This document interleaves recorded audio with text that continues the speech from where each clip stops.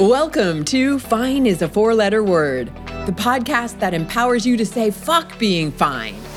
Tired of being stuck in a place where you say everything's fine when it's really not fine at all? You're not alone. I'm your host, Lori Seitz. I've been there too, and so have my guests. Here's a secret. All it takes is a conscious decision to change and then restructure beliefs so your actions take you in the right direction. That's where Fine is a Four-Letter Word comes in. Each week, you'll hear inspiring stories from people who have transformed their lives and businesses, and practical tips and takeaways to move you from spinning in place to forward action so you can create a life of joy. Thanks for tuning in. Let's get started. Debby Keevan is a corporate refugee turned inspirational author and publisher. A single mother and Six Sigma black belt working 70 hours a week, she had an uncanny ability to balance her personal and professional life. That is, until life threw her a curveball. Debby's life uprooted when her younger son was diagnosed with autism. This pivotal moment led Debby to take a 2-year sabbatical to give her son the care he deserved. Her son wasn't the only one transformed. This period of self-discovery ignited a profound shift in Debby's own identity and purpose. During that time, Debby invested in a writing class that sparked a newfound love. Now, she's the founder and chief inspiration officer of Highlander Press, helping other changemakers share their healing and truth through impactful books. In today's conversation, you'll hear Debby's journey from corporate problem solver to self-realized writer and publisher. She shares the power of saying no, trusting your intuition, following your curiosity, and the transformative experiences that led to her personal and professional metamorphosis. Debby's story is an inspiring testament to courage, resilience, and the pursuit of authenticity. Shout out to Carolyn Choate for introducing me to this adventurous Camino de Santiago pilgrim. Of course, you can go to zenrabbit.com to get your copy of the short guide to working less and living better, also known as the 5 easy ways to start living a sabbatical life. You know what else you can get there? The newly revised and released How to Feel Comfortable, Confident, and Courageous at Networking Events book. Look for the link that says networking at the top of the homepage, or find the link in the show notes. Hello and welcome to Fine is a Four-Letter Word. My guest today is Debby Keevan. Welcome to the show, Debby. Oh, thank you so much for having me, Lori. I'm delighted to be with you today. Yeah, shout out to our mutual connection, Carolyn, for introducing us. Yeah, she's really fabulous. She does all kinds of book funnel fun things. Yes, we can make her a sponsor of the show today. So she doesn't know. So let me start with the question I love asking people, which is, I'm just curious about the values and beliefs you were raised with that led you to becoming who you did, especially as a young adult. Yeah, I love that question.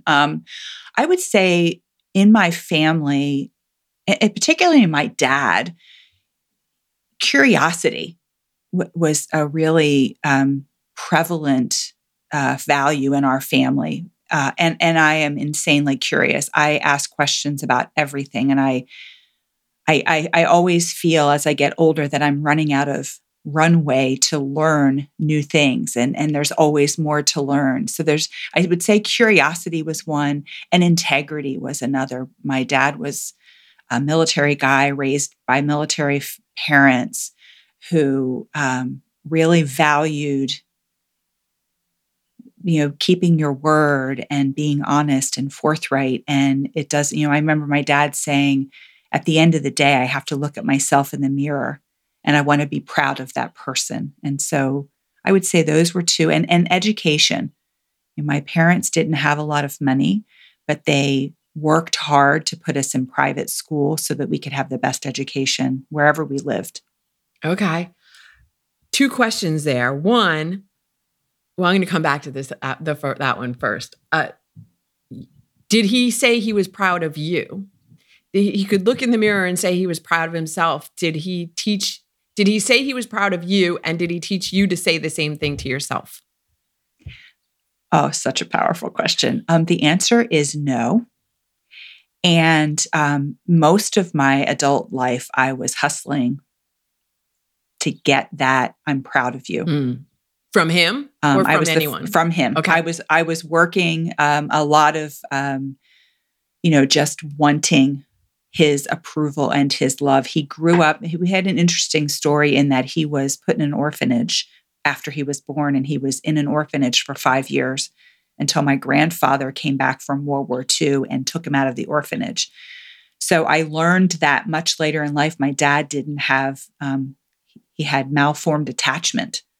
So even though he felt it, and I knew later in life, like before he passed away, our relationship was the best it had ever been. I knew he was proud of me, and I knew that he loved me. He just wasn't capable of giving me that feedback the way that I wanted and deserved. Mm-hmm. Mm-hmm. But he felt it for sure. I learned the self-pride much later in life. Yeah, I think a lot of us learn it much later, if at all. A lot of people never get to that point. And was there something that inspired you to start thinking that you could say, I'm proud of me to yourself? Yeah, that's such a good question, because it really ties in also to my sabbatical story, because that was really the break in my patterns.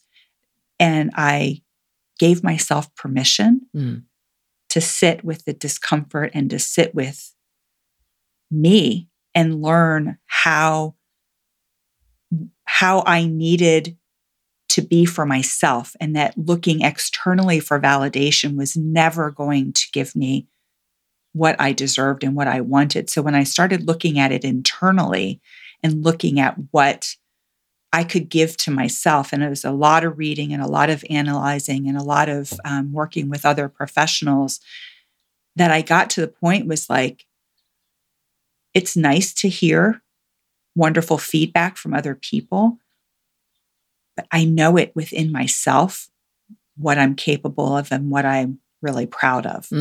Yeah. And then it doesn't matter that if or when you get it from someone else, from outside.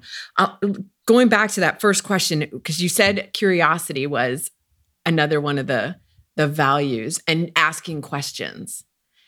What's been your experience in asking questions, like throughout? Do you get, your experience in terms of like, do people get annoyed, or are they like, oh, I love your curiosity? Again, it goes back to, it depends on the person. So I've had it both ways. I was married to someone who was abusive, and he hated my questions. He punished me for being curious. Whereas the people who know me best, they love my curiosity, because I know a little bit about everything, and I'm always willing to learn more. And my husband now, we're both very curious people, and it's just a lovely, like, kind of going back and forth. And I really appreciate that he appreciates it, and I appreciate that he has the same level of curiosity. And so I think for the most part, it's one of my superpowers, is being curious. I love it. And I love that. I don't love that you were in an abusive relationship. My theory is that people who don't appreciate people who ask questions feel like they're being challenged, and that you're challenging their authority or their power.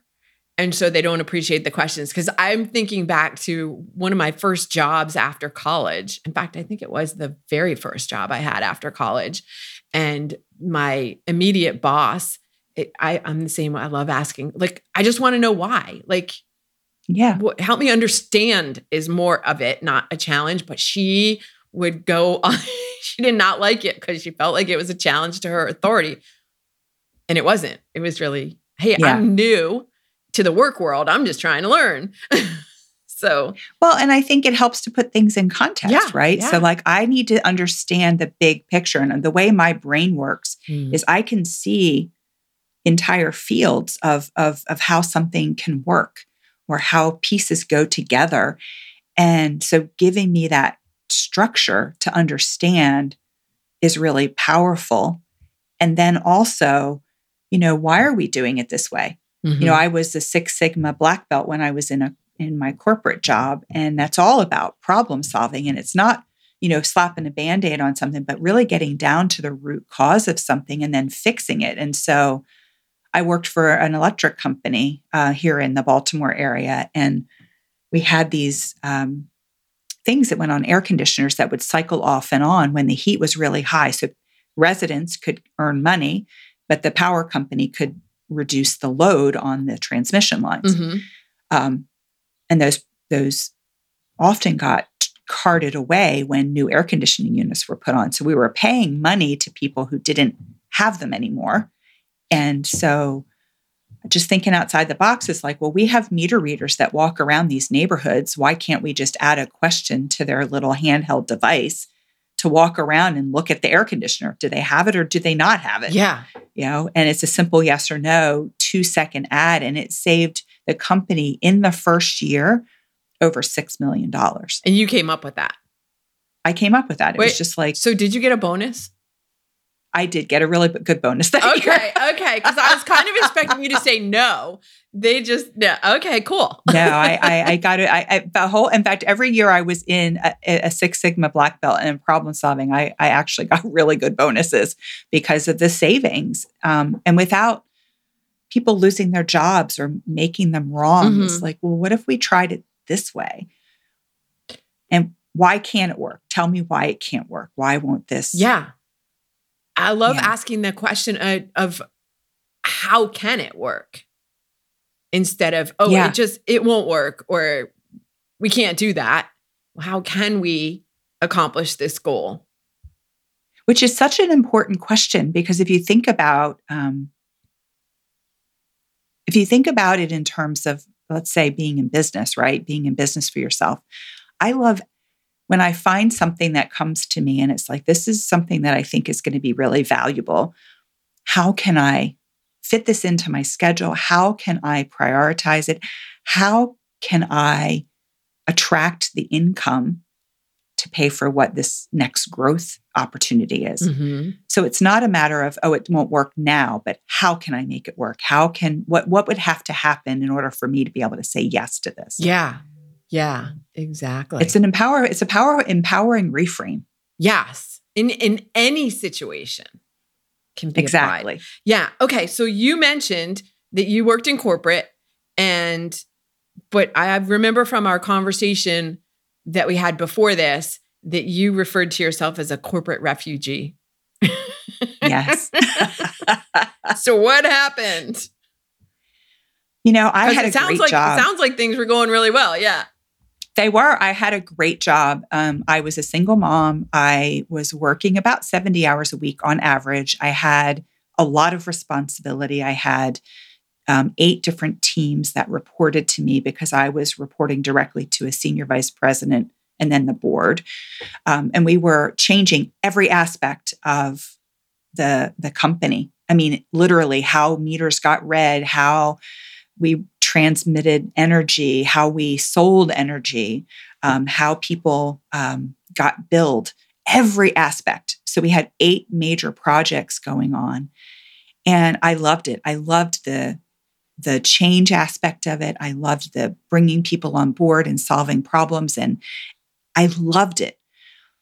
And at the same time, I had 2 small children and I was meticulous about being at work on time and then leaving at 4 every day. I wanted to pick my kids up from school and be home and have like a normal life. And then I would work after they went to bed. This was a pretty established pattern. And then my younger son in 2009 really had a break. He was extremely anxious. And the long and short of it is he was diagnosed with autism. And I would literally drop him off at school. drive 45 minutes to my office, walk into my office, get situated, and I would get a call. You need to come pick him up. So he's having a meltdown. He's having a panic attack or whatever the thing was of the day. And this went on for weeks. And we were seeing doctors, we were seeing specialists. Long and short of it was I needed to take a break from my corporate job to focus on figuring out how best to support him in a way that he felt supported and not that he was broken, because that was the biggest thing for me. Was I wanted him to know he was perfect exactly as he was. We just had to pull together the new tools and the new language and all of the new information. So I took a 3-month leave of absence. How old was he? He was 9. Okay. So I was in my mid-40s. So we're plugging along. I'm learning new skills. We're getting the support that we need. We've got things clicking along, and it's getting closer and closer to my leave being over. I started throwing up. I just started having headaches. I started not being able to sleep. I was so overwhelmed at the thought of going back. So I decided to not.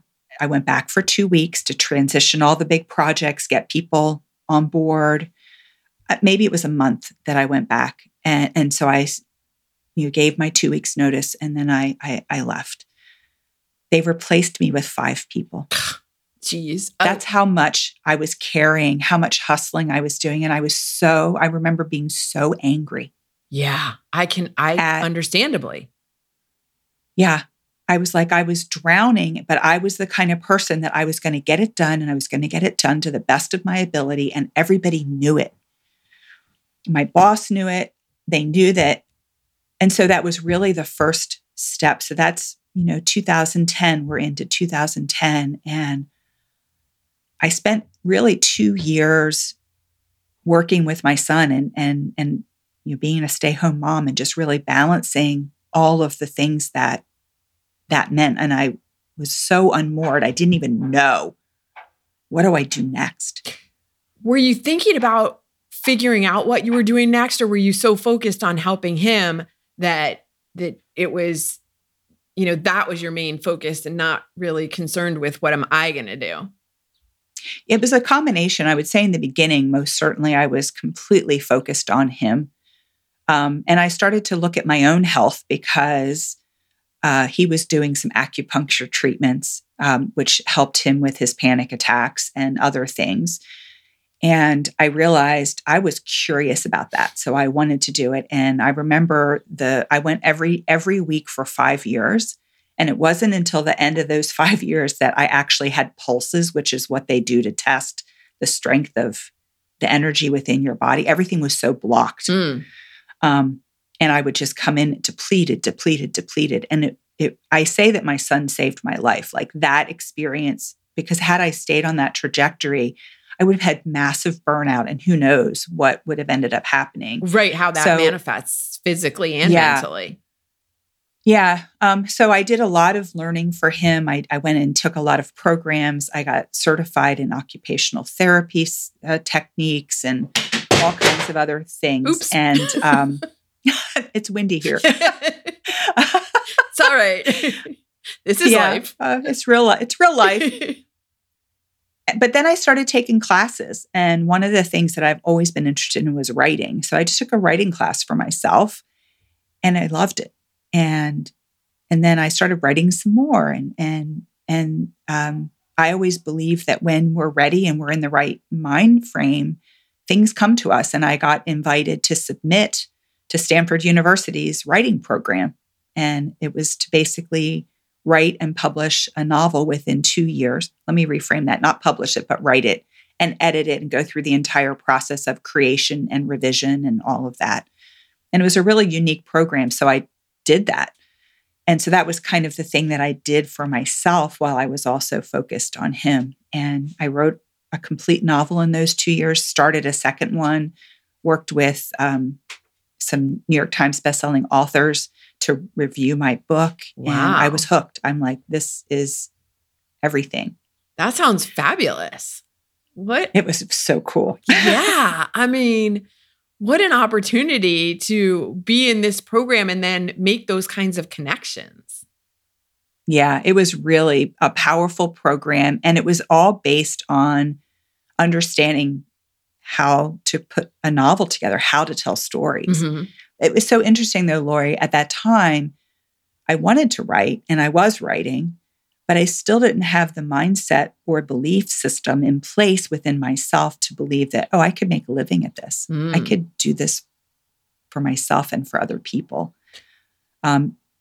Did you, yeah. the question I was going to phrase it is, you were writing, but you didn't see yourself as a writer. Right. I didn't see myself as having a career path in this arena. Everything I'd done before was all left brain. It was, using statistics and using, I was a CPA, like using numbers and data. And now we're looking at the complete other side. That being said, everywhere I worked, I was the one that started the company newsletter. I'm the one that did interviews of other people. I'm the one who helped them polish their presentations or edit their email to take out the tone, or clarify. So I was using these skills already. Yeah, it's interesting because when you look back in hindsight, you can see all the breadcrumbs, but at the time when you're in it, you don't see it at all. Exactly. Yeah. Okay. Allow me a quick moment to thank you for tuning in to Fine is a Four-Letter Word. If you're enjoying the show, please take a second to hit the follow button so you don't miss an episode. And if you haven't already, I'd love it if you would leave me a review on Apple Podcasts, Spotify, or Google Podcasts. Your feedback helps the show reach more listeners like you. Fine is a Four-Letter Word is available on all major podcasting platforms. So no matter where you listen, you can stay up to date with the latest episodes. Now let's get back into the conversation. So where was the point where you became the writer? Where you stepped into that identity?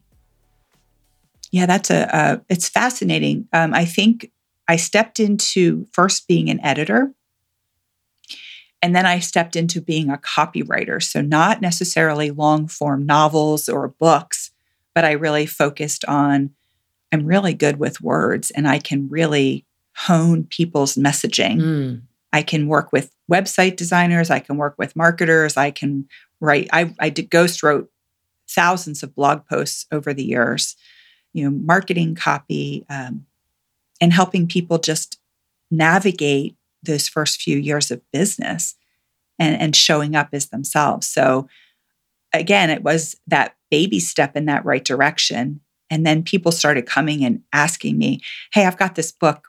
Do you think you could help me get it published? Okay. It's like, I can do that. All right. And is that? And it's like, not only can I do it, but I can do it in a way that was fun and educational. And I realized it brought in all of my skills, all of the problem-solving skills, the process, the financial piece, the marketing piece, the editing piece, all of it was right there under my nose. Wow. Okay. And so that's what you're doing now. That's what I'm doing now. Yes. Okay. Interesting. We talked too about, so where do you consider the sabbatical? Was that those 2 years when you were doing? Yeah. Yeah. So it's funny because I was emancipated at 16 years old. So I have worked. I worked even before I went to college. I worked full time while I went to college. I put myself through, I was the first person in my family to go to college. So all of those things were, wasn't even in my family's perception that I could do this. So, so I've been working nonstop since I was 16. Where did you get the idea that you could do it if it wasn't from your family? Well, I'm the black sheep of the family. I think that's probably pretty obvious. And I and I definitely have always taken the road less traveled. And I also, it's interesting because even if I didn't grow up with belief from other people believing in me, I've always kind of had this belief in myself. Like I remember my mother saying to me, "You're making a mistake. You're going to end up on drugs. You're going to end up homeless. They couldn't even wrap their heads around. My grandmother paid for my emancipation. Like it was not a good family situation. And I never believed that. I never, ever believed that I wouldn't be successful. Wow. It was funny. I was talking with someone probably about 6 years ago. And she said to me, "You're a risk taker." Definitely. And I thought, no freaking way am I a risk taker. But then she said, "You moved out on your own when you were 16. You took a bet on yourself. You left a really good corporate job to go back to school and make less money, but put yourself through school. That took a lot of risk and courage and belief. You left a really great corporate job with a really good income, and you believed in yourself." So I am a risk taker. Yeah. And you listen to your soul, which is somewhat unusual because a lot of people are afraid to hear what it's going to tell them to do, which is often take a risk. And they don't want to do that. So they just shut it down. Right. Like, I don't hear you. La, la, la, la, la, like hands over their ears. I love that you said that it was listening to my soul, because I've learned through this growth process really that I know what's best for me. And when I stop and listen, even if there's fear, and listen and just say, is this the right thing? And just trust that, just take that next step, the path will appear. One of my favorite movies of all time is Indiana Jones and the Last Crusade. And when at the very end of the movie, for those who haven't seen it, Indiana Jones takes a handful, he's got to jump this chasm. There's this huge chasm and you can't see the path. So he takes some dirt and it's, trust, put one foot in front of the other, and he throws this dirt and then the path appears because it's an optical illusion. And he just steps one foot in front of the other and he gets to where the Knights Templar is waiting for him and had been waiting for 1,000 years. And it's just trusting that the path will appear if you just take that right step and you trust it's going to come. You just made me think, and when we get to the end, the question I'm going to ask you, but you made me think of Pink has a new album out called Trust Fall. Yes. I love that song, and I love Pink. Same. So. I've listened to it on repeat many times. Yeah. Yeah, trusting. Okay. So I don't know where I took us down a different path of, you were talking about something and then I jumped in like I always do. And I'm like, well, wait, I have a question. See, this is where the questions come in. That's great. So, I don't remember where we were, but pilgrimage was another thing we talked about. Did you go? Yeah. Did you go on that? Tell you? Or are you planning to? Because I don't remember.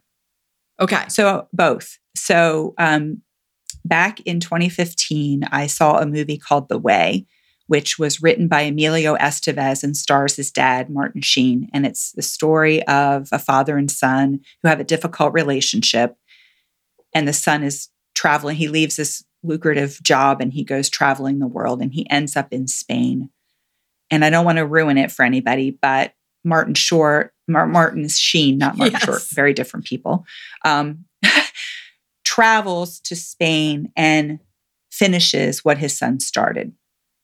And I was so moved by this movie and this idea of this ancient pilgrimage. I'm not religious. Mm-hmm. I'm very spiritual. And I also believe that we're called to do hard things. And if we pay attention to those things, it's really important. And so I showed the movie to my kids. I showed it to that movie to my then husband. And I'm like, I'm going to do this. And my kids are like, that's great. Go do it. Just don't ask us to do it. And my then husband was like, you're never going to do that. You're too overweight. You're too this. You're not in good enough shape. You're thanks for the support, dude. But yeah. And I just remember being devastated and like, I am going to do this. And so flash forward to 2016, I walk into this business mentoring program, big tables. I never met any of the people. I'm extremely introverted. So I just go right to a table and put my stuff down. And this woman comes over, puts her stuff down next to me. She goes, can I sit here? Lovely British accent. And we just start chit-chatting. I'm like, oh, what do you do? She goes, I take women on the Camino de Santiago. And I literally said, are you shitting me? You're looking around like, am I on candid camera here? Right. And she's like, you've heard of it? Most Americans haven't heard of it. I said, yeah, it's on my list. And so I said, what's your website? I'm going to go look at it on a break. And I came back I had called my kids while I was on the break. I'm divorced by this point. I'm on the phone with my kids. I'm like, I want to do this. It's in the spring of next year. And they were both like, go, because I've been talking about it, And they're like, we're off the hook now. Yeah, she's got someone else to and go I came with back now. And I said to her, yeah. I said, where do I sign up? And she's like, are you kidding me? I'm like, no, I'm coming with you. Like, where do I sign up? I'm signing up now. I didn't know it at the time, but I was her first client. That makes the story even better. She had walked, right? Yeah. And so I did about 80 miles the first time I went with her. And then I wanted to do even more. So we did another 200-ish miles. So I've done in total 350 miles so far. So my husband and I turned 60 this year, and we're finishing the Camino, and we're walking into Santiago on our 1-year wedding anniversary. Wow. When's that? It's October 4th this year. Nice. So I have to tell you that this Camino de Santiago has come up in 3 different conversations in the past probably month or 6 weeks. And I wasn't really aware of it at all before that. And so I'm just questioning, because it's not something I'm really looking to do, but it has come up several times now, 3 times. Sure.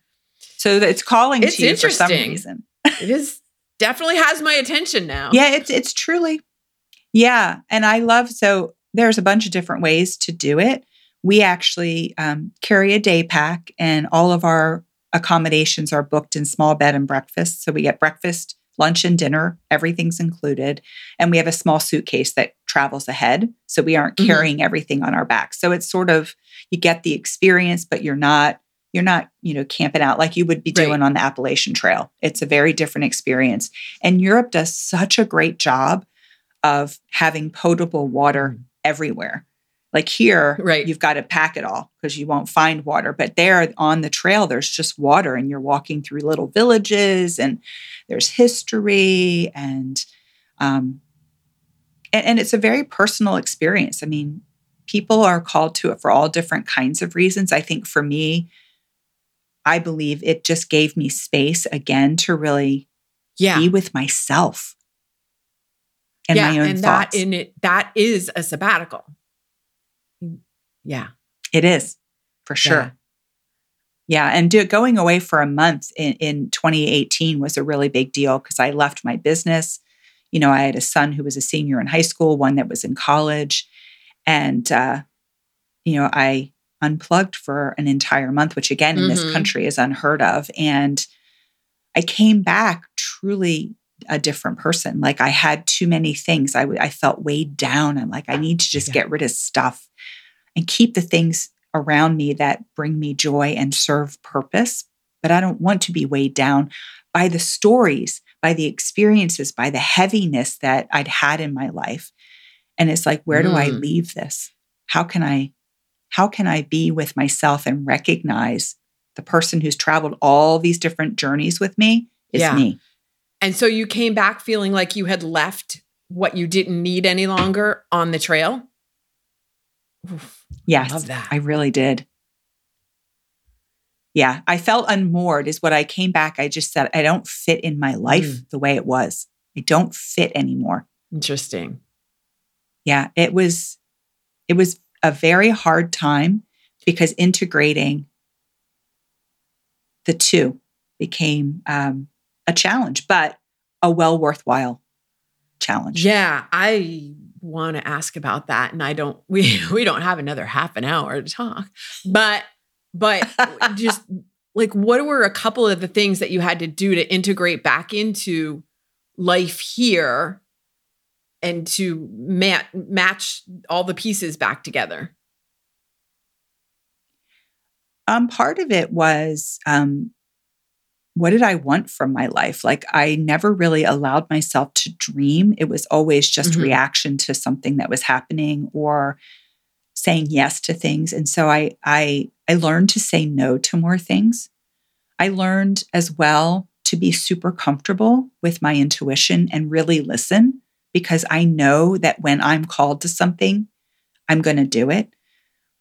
I physically got rid of a lot of things that I'd been moving. I grew up in a military family, and my dad sold all my childhood things without me knowing.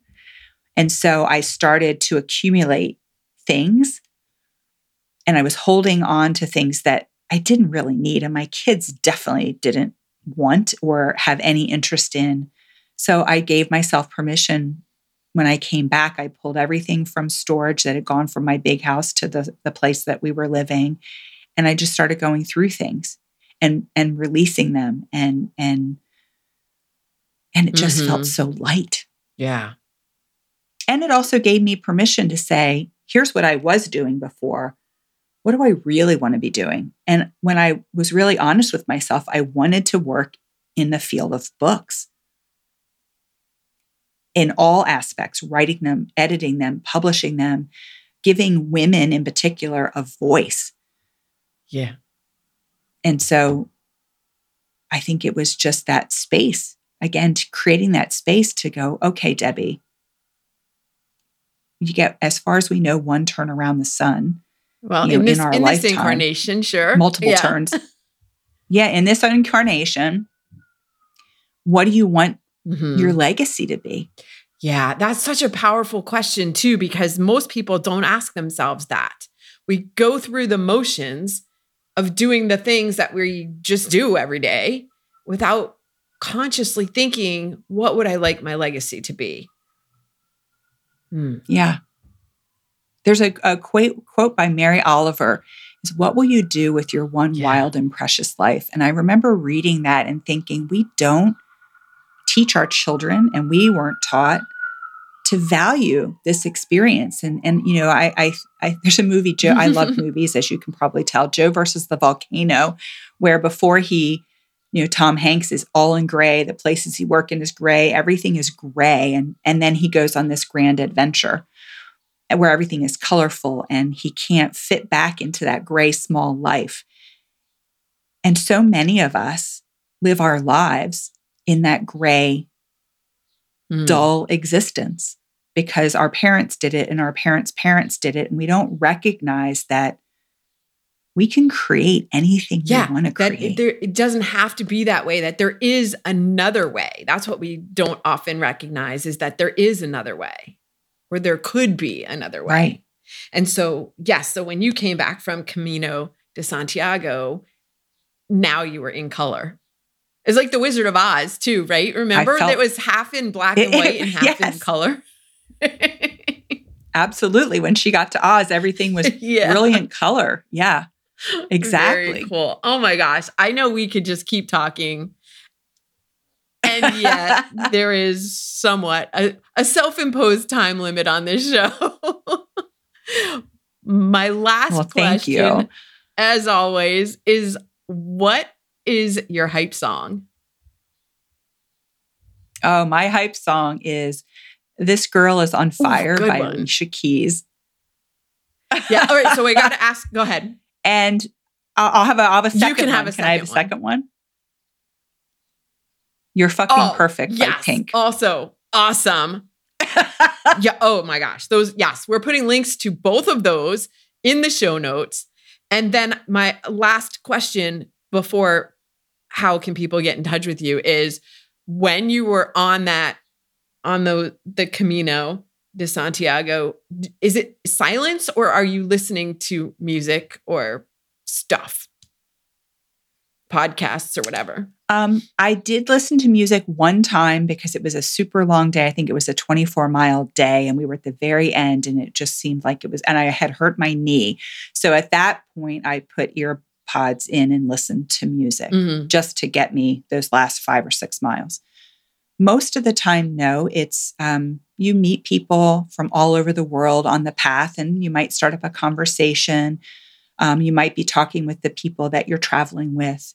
But mostly, I would say I was quiet and I was introspective and I was thinking and I was listening and listening in a different way. So listening to the bird calls and listening to the rustle of the leaves, watching the bees flit in among all of the grape because we were in the Rioja region and it was harvest time. So there was just all kinds of activity. And so I think just being fully immersed and being present was what I really focused on. It's full-time meditation.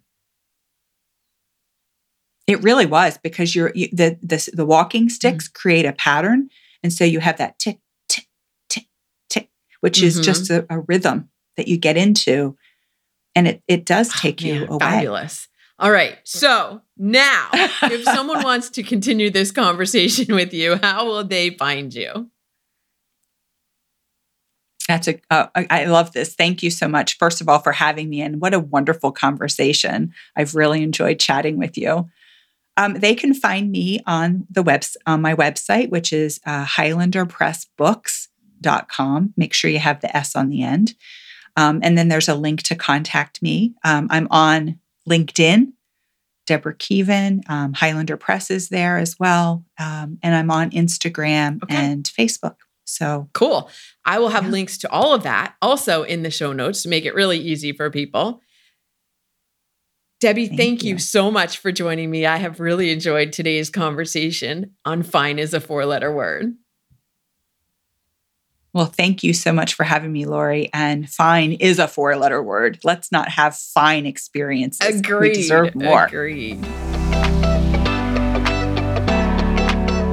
One of the questions it seems like we're always asking ourselves, regardless of the situation, is this the right thing? First, whatever choice you make is the right one. From a spiritual perspective, there is no wrong choice. Secondly, this is why it's so important to get in touch with your inner voice. That's why the first key takeaway is introspection is key. Take time to deeply introspect and understand what you truly want from life. It's essential to step away from simply reacting to life's events and start actively shaping your path. Number 2, it's okay to say no to things that do not align with your values or the life you would like to live. Saying yes to everything can lead to burnout and a life that's stuck at fine. Number 3, trust your intuition. It's a powerful guide. Ask yourself, is this right for me? And listen for a response. When you trust yourself to take that next step, the path will open up in front of you. Number 4, regularly evaluate your physical and emotional possessions. If they no longer serve you, consider letting them go. This creates a sense of lightness and frees up space for new experiences and opportunities. Number 5, be curious. If there's a field or subject you're passionate about, explore ways to learn more or get involved in it. And number 6, embrace the colorful life. Don't settle for a mundane existence if it doesn't fulfill you. Recognize that you have the power to create a vibrant, meaningful life that aligns with your true self.